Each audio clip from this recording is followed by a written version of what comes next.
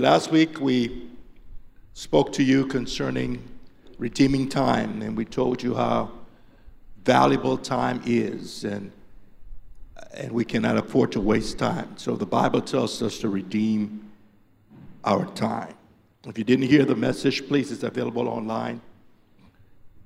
We encourage you to go back and listen to these messages. I haven't said it for a while, so let me say it. The Word of God is going to transform us, but for that Word to transform us, it needs to get into our hearts.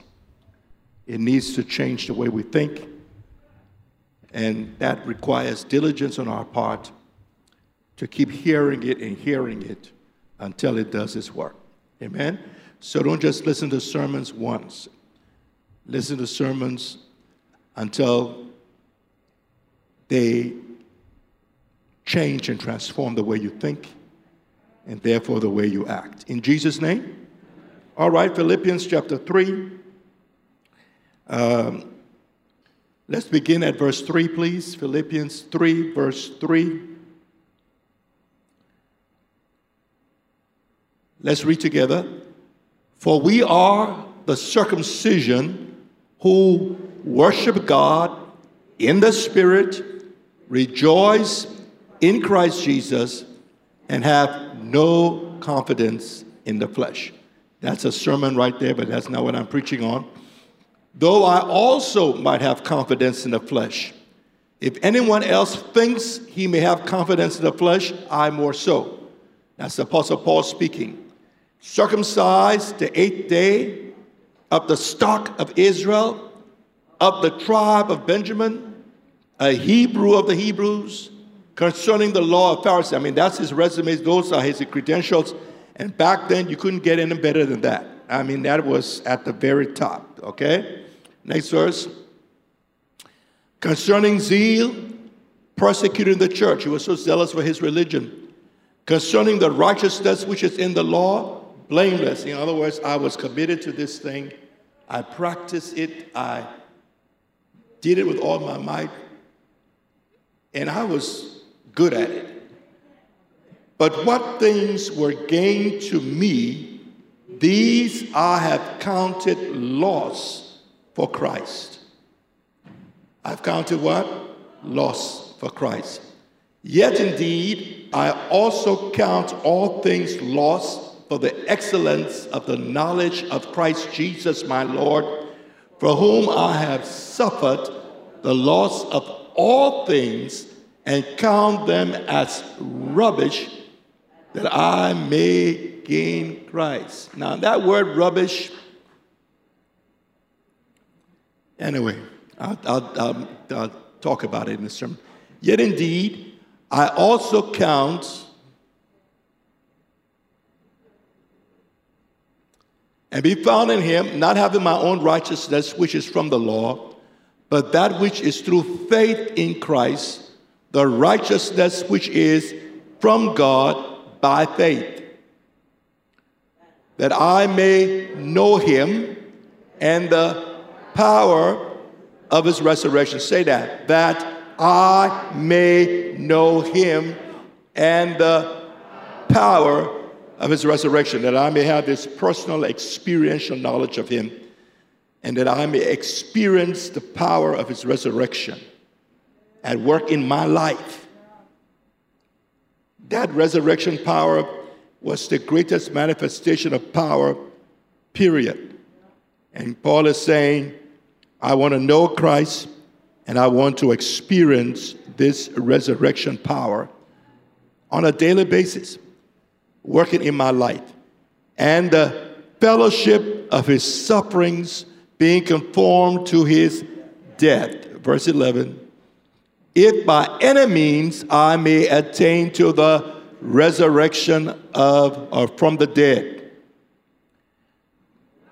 Not that I have already attained or am already perfect, but I press on, that I may lay hold of that for which Christ Jesus has also laid hold of me. Anybody wants to lay hold of that for which Christ Jesus has laid hold of you? Well, that's what I want to talk about this morning. Amen. When was Paul captured by Christ? When did Jesus lay hold of him?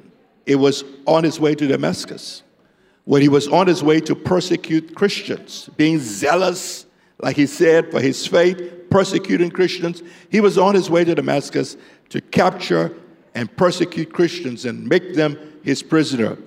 But while on his way to make them his prisoners, Jesus captured him. Oh my goodness. Jesus captured him, revealed himself to him, and you know the story. Paul fell to the ground. Paul became blinded. Paul said, "Who are you, Lord?" And Jesus identified himself. "It is I, Jesus, whom you persecute." You know the story. And Jesus captured him and laid hold of him. And he became a slave, a love slave of the Lord Jesus Christ. Amen? And Paul then responded by saying, when Christ saved me and he captured me, he laid hold of me for a purpose. Now, I have decided I am going to lay hold of the purpose for which he laid hold of me. Somebody here needs to make that decision. You see, because if you are born again, if you are saved, the day you receive Jesus Christ as your Savior and your Lord, he captured you. Amen. He laid hold of you. Hallelujah. And Paul said, I'm going to lay hold of that purpose for which he laid hold of me.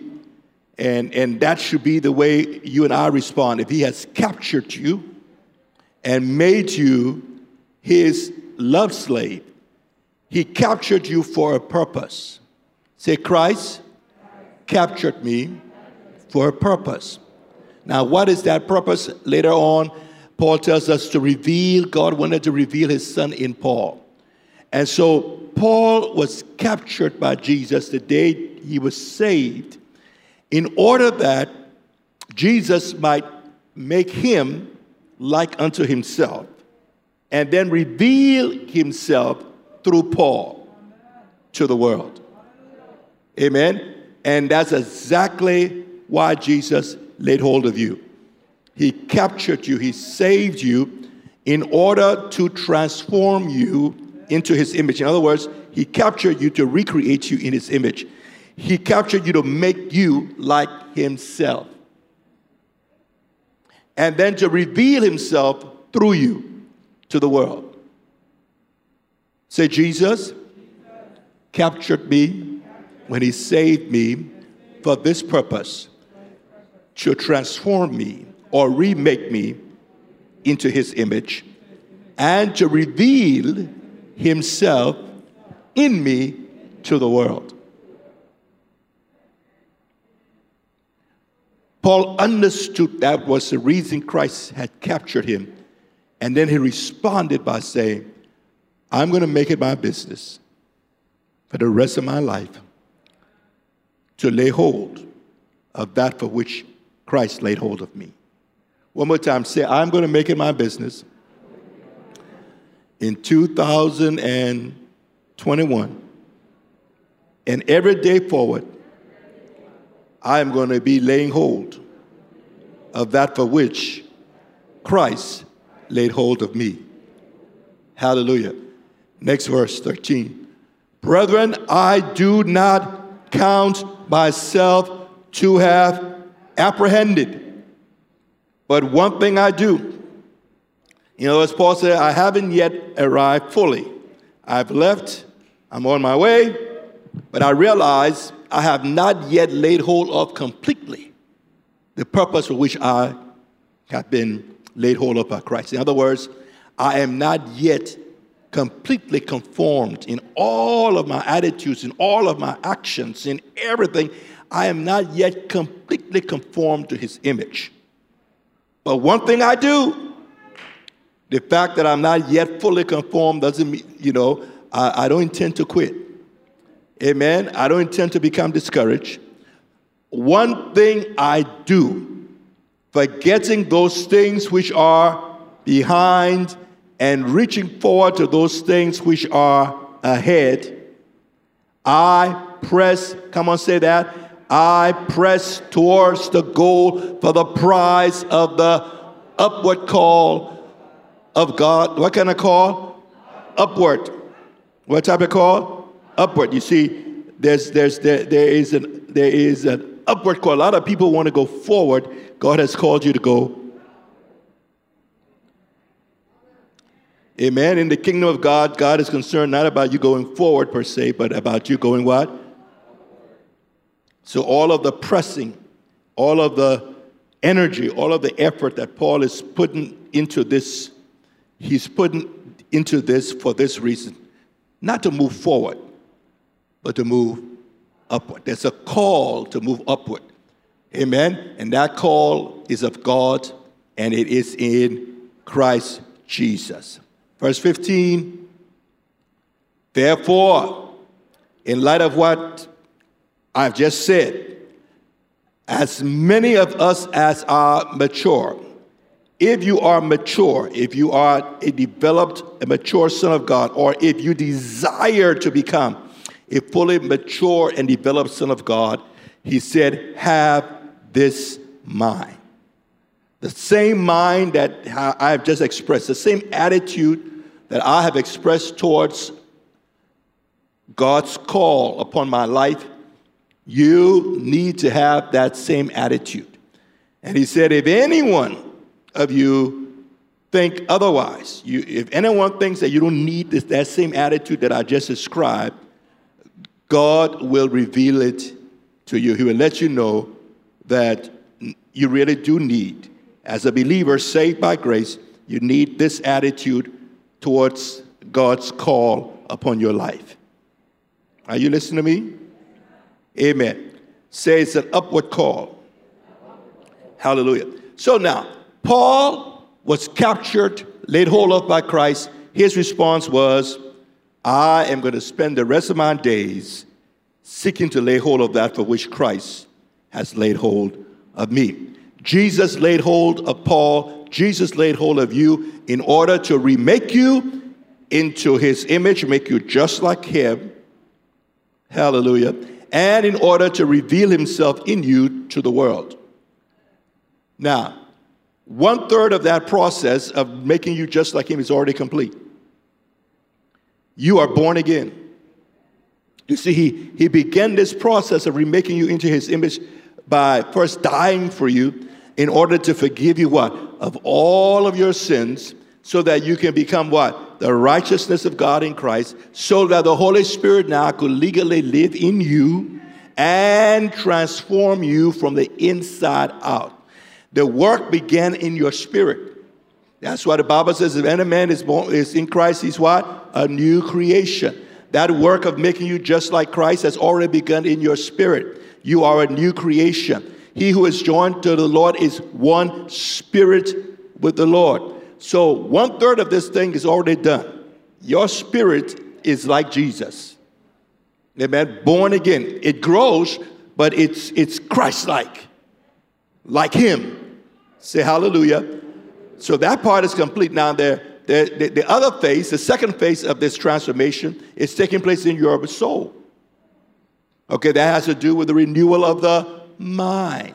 That's the process now that is taking place in us so that we begin to think like Jesus, talk like Jesus, feel like Jesus, respond to life like Jesus. Amen? That work is taking place in our soul. And then the third phase in this work will occur when Jesus returns, and that is what the Bible calls our hope. That is when we will get our glorified bodies. At that time, we will be completely like him. Say hallelujah. Spirit, soul, and body. Hallelujah. Look at your neighbor and say, that's your future. Oh my goodness, that's your future. And that's the future. That's that upward call. Amen. That we have been called to be conformed completely to the image of Christ and to be vehicles in whom and through whom he is revealed. His life is expressed. His love is expressed. His power is being expressed through us. 1/3 of it already done. The second phase being done. The third phase awaits the future when he comes, and then we will be like him. Our bodies will be transformed into the likeness of his glorified body. Amen. At that time, you won't have to, you better take the coronavirus and drink the virus, and nothing will happen to you. The virus will die. Say hallelujah. You won't have to wear that mask. Amen.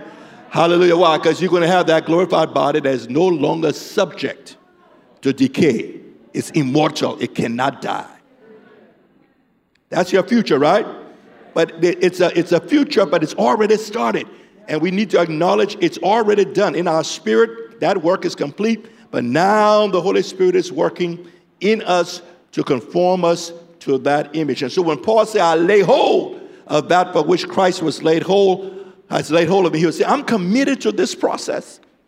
I'm committed to allowing God to do what God wants to do in me, to transform me into the image of his Son and to form me into that image and then to reveal his Son through me.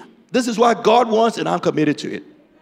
And Paul said in verse 15, you and I need to have that same mind and commit ourselves to that process which has started in us. Are you hearing me? Hallelujah.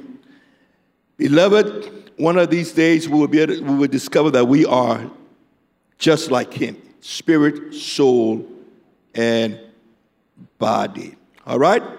Now, you are saved, but you're not saved to sit. You know, a lot of folks are, saved and they're waiting for Jesus to come from heaven or for them to go to heaven. That was not Paul's attitude, right? Paul knew that he was saved, and then Paul knew the purpose for which Christ had saved him, and Paul knew that he needed to cooperate with the Holy Spirit in this process. We are expected to use our will. We are expected to cooperate with the purposes of God. When God makes a promise to you, that promise is backed by his power. And he will fulfill that promise, and you can rest on that promise because you know the power of God will bring it to pass. But we are expected to do what? Respond to that promise in faith. We are to do the things that will demonstrate, one, we desire that promise to be fulfilled in our lives, and those things that are consistent with what God has said. So if God says to you, I want to prosper you, I will prosper you. Well, that promise is backed by his power, correct? But you don't therefore say, since God says he's going to prosper me, I'm going to sit down and watch TV all day, I'm going to prosper. If you do that, it means you don't desire it or you don't believe it. Okay, if you hear God say to you, I am going to prosper you, and you really believe it, then how do you respond? There's corresponding action, right? You don't sit and cross your leg or cross your hands. Because you believe God is going to prosper you, you ask God for wisdom to show you what you need to do in order to cooperate with his plan to prosper you. Are you following me? God gives you the wisdom and you act upon it. Right? So God will give you wisdom, you act upon that wisdom. In that way, you are cooperating with a process that will allow God to prosper you. Even when it comes to health, you know God wants to make you well. You pray based upon the promise, but then you ask God for wisdom. Amen. You don't believe God wants you healthy, and then you just do all the wrong things and say, well, God said he wants me healthy, so I'm going to just eat junk. I'm not going to exercise. You follow me? If you are doing that, it means you don't really desire what God has promised you, nor do you really believe God is going to bring it to pass. Because if you really believe and desire health, when God promises you health, you say, now, Lord, what? Give me wisdom. What am I supposed to do? How should I respond to this promise? God will give you the wisdom, and you're supposed to, with his help, begin to walk in that wisdom. And as you walk in that wisdom, his power will bring to pass in your life that which you're asking for. Are you listening to me? Amen. So we know God's will and God's promise is to do what? Conform us to the image of his son and then reveal his son in us. If you desire that and if you believe that, you should say, now, God, give me wisdom. Well, how am I supposed to respond to this? What am I supposed to do? How am I supposed to cooperate with you so that you can bring this to pass and bring this to pass quickly in my life? All right? And when you seek wisdom from God concerning spiritual growth, concerning conforming to the image of Christ, this is the wisdom that God is going to give you.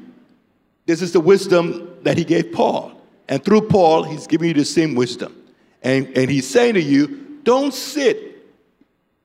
Make some decisions because you desire to lay hold of that for which I laid hold of you, because you desire to be conformed to the image of Christ, because you want this work that is taking place in your soul to prosper. This is what you need to do. You need to make some decisions, and you need to make the same kind of decisions that Paul made. You need to have the same mind and the same attitude that Paul had towards your spiritual growth if you want to experience spiritual growth.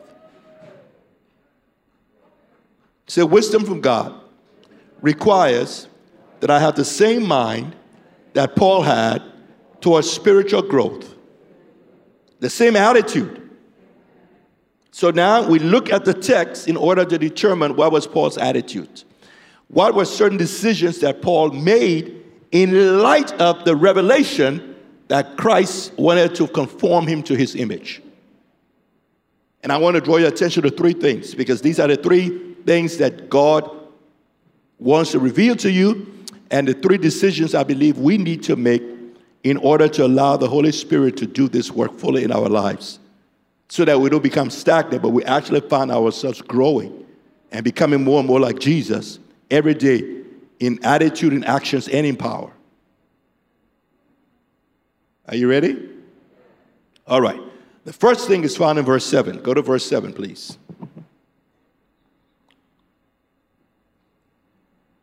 Let's read it together. But what things were gained to me, these I have counted. So here is Paul. Remember, Paul said, you need to think and have the same attitude I have. And here is one of the decisions that Paul made in light of the purpose of God, based upon his decision to lay hold of that for which Christ had laid hold of him. Paul made this decision. One, to count all things lost for Christ. What do you and I need to do? Make the decision to consider or to count all things lost for Christ.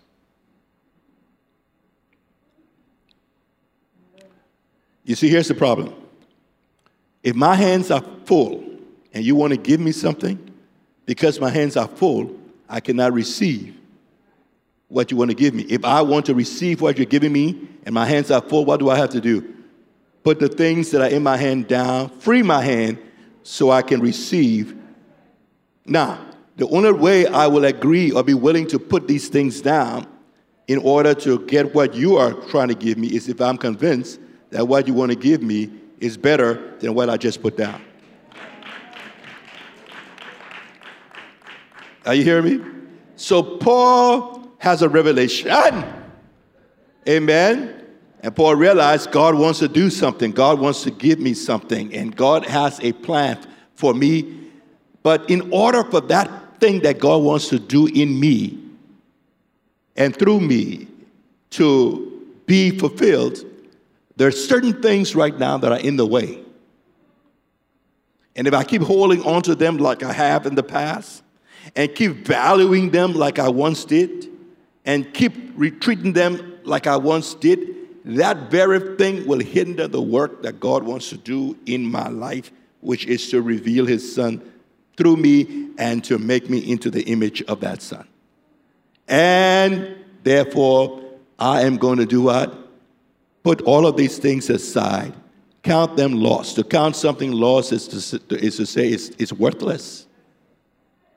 It no longer has any value to me. Wow. Now, do you know what Paul is talking about? Do you know the things that he's now considering worthless? We read about them, right? From verse 6, I believe, to verse 8, from 4 to 6, I think. We read about them. And what were they? he talked about he was a Pharisee. He was zealous. He was of the tribe of Benjamin, which was a very, very, very, very prestigious thing. He wasn't just a citizen of just any country. He was a citizen of Israel. Amen. And concerning the law, blameless. Amen. So here it is. Paul is talking about his heritage, his very proud heritage as a Jew, as an Israelite, his position as a Pharisee, his own righteousness compared to others, blameless. He's talking about status. He's talking about position. He's talking about education. He's talking about prestige. He's talking about family. He's talking about heritage. These are the things that men value. These are the things that men want. These are the things that men pursue, because in their mind and heart, these are the things that will bring them status and respect before men, and these are the things that the religious that will bring them favor before God. And Paul once believed that. And because he believed that, he pursued these things with all of his heart, and he did a good job. Through self-effort and discipline and hard work, he achieved things that caused men to look at him and say, wow, one day I want to be like Saul. The parents of the children used to point to Saul as he walked down the street, and he said, you see that man Saul, Pharisee Saul? One day I want you to be like him. These were things that would make Paul walk with his chest out. And when he walked into the room, everybody looked at him. And he was proud of his accomplishments because they brought him what he considered as respect before men, and he thought it also made him righteous and gave him favor before God. But now Paul decides that all of these things that I used to value and work for and live for are rubbish. But really, that's just the English way of trying to, because you can't say what Paul really said. If I tell you what Paul really said in church, you would think I have backslidden. Because you shouldn't use that kind of language, period, but especially not in church, right? So let me try to dignify it. Paul said all of that stuff is nothing but human excrement. Excrement. He said, I didn't cuss. I didn't cuss. So nobody should leave here and say that bishop has backslidden, he cussed. I said, well, human. But that's what Paul is saying. He said, all of that stuff, man, that's excrement. Wow. How do you go from living for that, valuing that, wanting that, and then get to a place where literally you choose to regard it as excrement? It wasn't that in themselves they were excrement, but because, in themselves they had some, I guess, natural benefits. But Paul now is regarding them as excrement. Why? In other words, they're worthless. They're a waste of time. They do nothing for me. His opinion towards these things had changed. The value he attached to it was no longer there. Why? Because Paul now had a new goal for his life. And these things did not contribute one iota to his goal. What was his goal now? The upward call. What was his goal now? To be conformed to the image of Christ. What was his goal now? To be an instrument, a vehicle through whom Christ would be revealed. And he said, that is now what I live for. That is now what I am going after. And these things do not contribute one iota. Me being a Pharisee will not make me righteous. Worthless. Me being a Pharisee will not make me a partaker of the divine life. Worthless. Me being a Pharisee will not make me an instrument in whom and by whom and through whom Christ can express his life and power. Worthless. Amen. Being a Jew, being an Israelite, keeping the law, he realized that these things did not and would not contribute one iota of good to his goal. In fact, they would hinder, because if he continued to keep them in his life or regard them as necessary and essential to the degree that he looked to them for righteousness, to that degree he will be hindering himself and blocking Christ and the work of God in his life. You follow me? Amen. And so we have to have this mind. I count everything but loss for Christ. Amen? It's a decision that relative to Christ and what Christ has offered me and what I can become in him and what it takes to become what he's called me to be. These things are worthless. They don't contribute one bit to my spiritual growth and development. They don't contribute anything to my transformation into the likeness of Christ. So I'm not going to give them the kind of place or value that they once occupied in my life. All right? So the first thing is I must consider all things lost for Christ. Go to verse 8.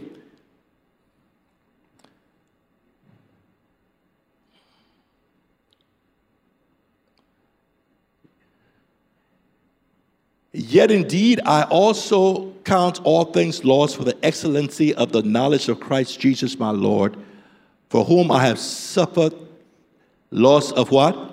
All things, and count them as rubbish, junk, excrement, that I may, here's the second thing. Don't just count all things lost for Christ. Consider Christ alone as gain. Come on, we need this attitude. Paul is saying, you need this attitude. If you don't have this attitude, God's going to show you. In order to lay hold of that for which Christ has laid hold of you, you need this attitude where you regard all of these natural, earthly things that you used to depend on as lost as far as what he has called you to be. They have no value. And then he says, do the second thing. Consider Christ alone as gain, as profit. Gain. You see, when God captured Paul on that day when he was on his way to capture Christians, and then God revealed to Paul, then saw who Jesus was. And Paul saw that this Christ was the Savior of the world, that this Christ is the Lamb of God that takes away the sins, that in him, Jesus, will be found all of the treasures of wisdom and knowledge. When Paul discovered who Christ was, and that Christ was a treasure house of all of God's wisdom and knowledge, Christ was a treasure house of all spiritual blessings, that in Christ you will find everything you need to be complete. When he discovered who Jesus was and what Jesus brought and what he could have in Jesus and what he could be in Jesus and what he could do through Jesus and what Jesus could do with him, Paul lost his appetite for everything else. He said, why am I wasting time chasing this, when everything I need to be complete, when everything I need for life and godliness can be found in this one person, in this one place? He made it now his goal to gain Christ, to get to know Christ, to be found in Christ, not having his own righteousness. Because he realized his own righteousness that he tried to gain through the law was filthy rags. But now he could literally become the righteousness of God in Christ Jesus. Not trying to live this life by his own power, but he could actually now begin to live this life through union with Christ. And Christ would live his life through him. Wow. When he saw the riches of Christ and all that can be found in Jesus, Paul said, I count these things but loss. For the rest of my day, I'm going after Christ. Amen. I'm going after him. I'm no fool. You know, I have found the one person in whom I can experience everything I need. This man will make me righteous and holy and blameless. This man will make me a partaker of God's very life. This man will make me light. This man will cause power to flow through me. This man will give me eternal life. This man will save my soul. This man will manifest the very life and nature. This man will be peace when I need peace. He'll be joy when I need joy. He'll be strength when I need strength. He'll be provision when I need provision. Everything I need is in him. This man will free me from guilt and condemnation. This man will give me access to the throne of God where I can find mercy and I can obtain grace in time of need. This man will conform me to his very own image and it'll elevate me and cause me to sit at the very right hand. What do I need other than this man? And he made it his goal. Only Christ is gain. Everything else apart from Christ is loss. The world may not think so. Your friends may not think so. Your parents may not think so. Your teachers may not think so. But one day they will discover they're all wrong. I'm serious. They will discover. And the Bible says at that time every knee will bow and every tongue will confess that Jesus Christ is Lord. But thank God you don't have to wait for that day. You have been captured. You have been saved. Oh my goodness, for this purpose. So go ahead and with Paul, count all things lost for Christ, and with Paul, consider Christ alone gain. And then quickly, lastly, go to verse 13. Hallelujah. Here's the last thing. Brethren, I do not count myself to have apprehended. But what? How many things? How many things? One thing I do. And here's the third thing. You see, that was a decision Paul made. He could have been doing 3 things. He could have been doing 5 things. He could be pursuing 10 different goals equally at the same time like some of us are. But Paul once, I'm sure, had a lot of goals. But when he discovered Christ, and he discovered that Christ laid hold of him for a purpose, and when he came to understand more and more what that purpose was, Paul said, you know what? I only got one thing I need to do. One thing I'm going to pursue with all of my heart. So here's the last thing. Consider only one call or one duty worth your all. Consider only one call or one duty worth total commitment. Amen. Now, out of that call, there'll be many things you do, but the thing that is driving you is the call. As you pursue the upper call, you'll be a good parent. As you pursue the upper call, you'll be a good father. As you pursue the upper call, you'll be a good employee or employer. There are a lot of things you will do, but all of those things will flow out of this single-minded focus and commitment to this one thing, this upper call, this call upward, which is to be transformed from glory to glory into the image of Christ. Consider only one duty. Consider only one call worth your all. One thing I do, Paul said. You see, the devil's number one strategy for preventing or hindering or delaying our spiritual growth and development is distraction. It doesn't have to be sin. It just has to be a distraction. And your job can become a distraction. Your husband or your wife can become a distraction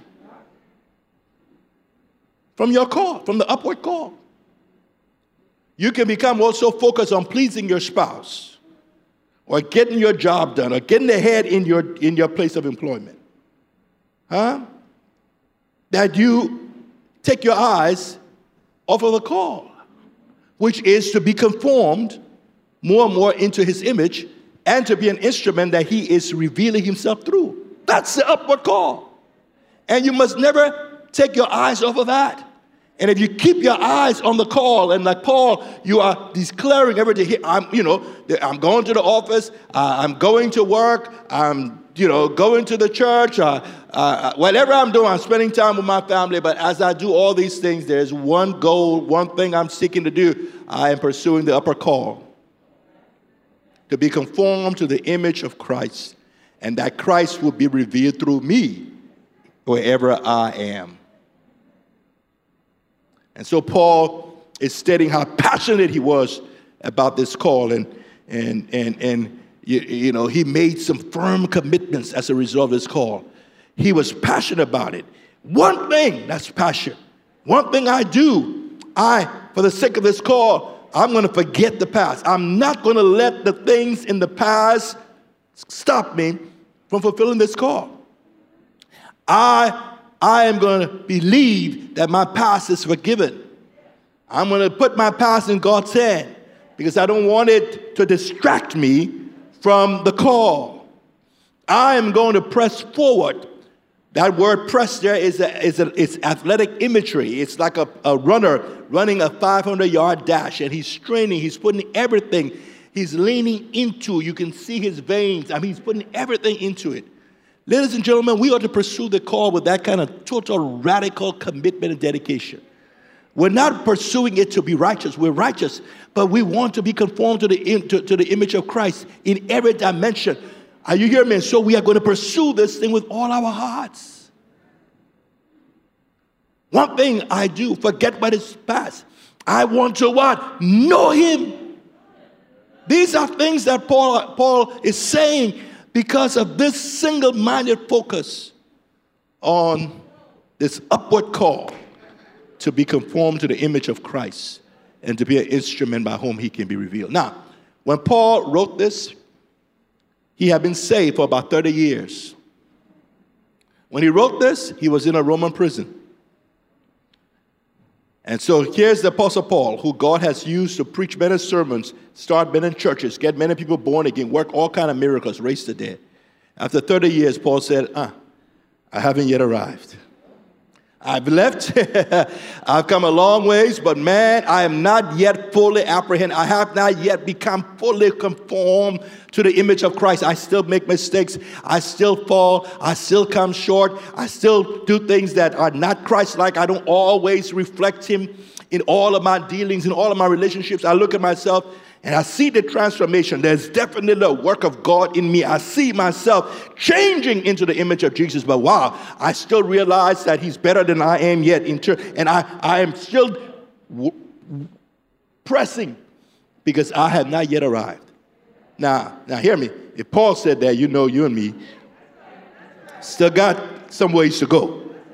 Amen? But here's what I want to say. I've been saved now for 50 years. And I haven't arrived. Got a long ways to go. But hear me, that should not discourage you. You should not say, well, I've been, for 50 years or for 30 years or however long, but I'm still struggling here. Listen, don't become discouraged by that. The Apostle Paul did not get discouraged that after 30 years, he had not yet apprehended.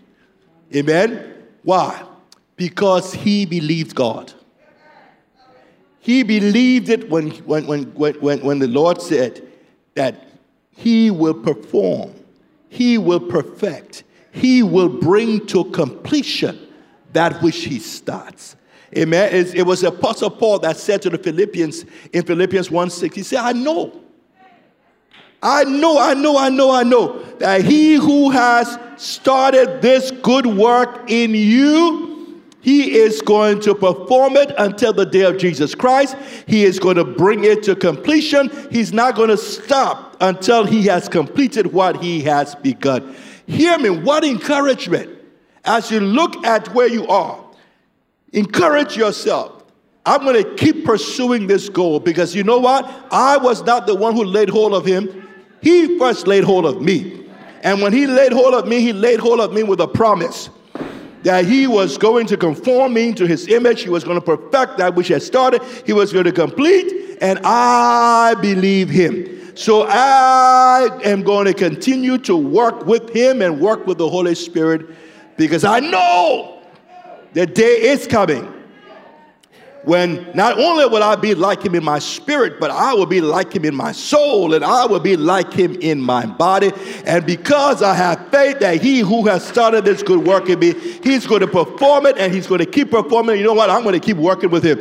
I'm going to keep cooperating with him. I'm going to keep pressing on. Hallelujah. I'm going to keep encouraging myself that God is at work in me, revealing his son through me for his own glory. In Jesus' name, amen. May the Holy Spirit take this word and do something in you and me with it, that we too may be transformed. And if we didn't have this attitude, which Paul has, that we would now, the Lord has revealed it to you, that you now will make the decision, this too will be my attitude. I'm going to count all things lost for Christ. I'm going to consider Christ alone as true gain. And I'm going to count one duty, one call worthy of total commitment, and that's the upward call. In Jesus' name, amen. Amen. If you're watching online or you have not yet received Jesus Christ as your Lord and Savior, let me encourage you to do so now. The Bible says today is the day of salvation, not tomorrow. You see, what we just talked about doesn't begin in your life until all of your sins are forgiven and Jesus Christ becomes your Savior and Lord. The good news is he's already done everything in order that your sins might be forgiven and that you might be born again. He's done it all. Now he's waiting for you to respond.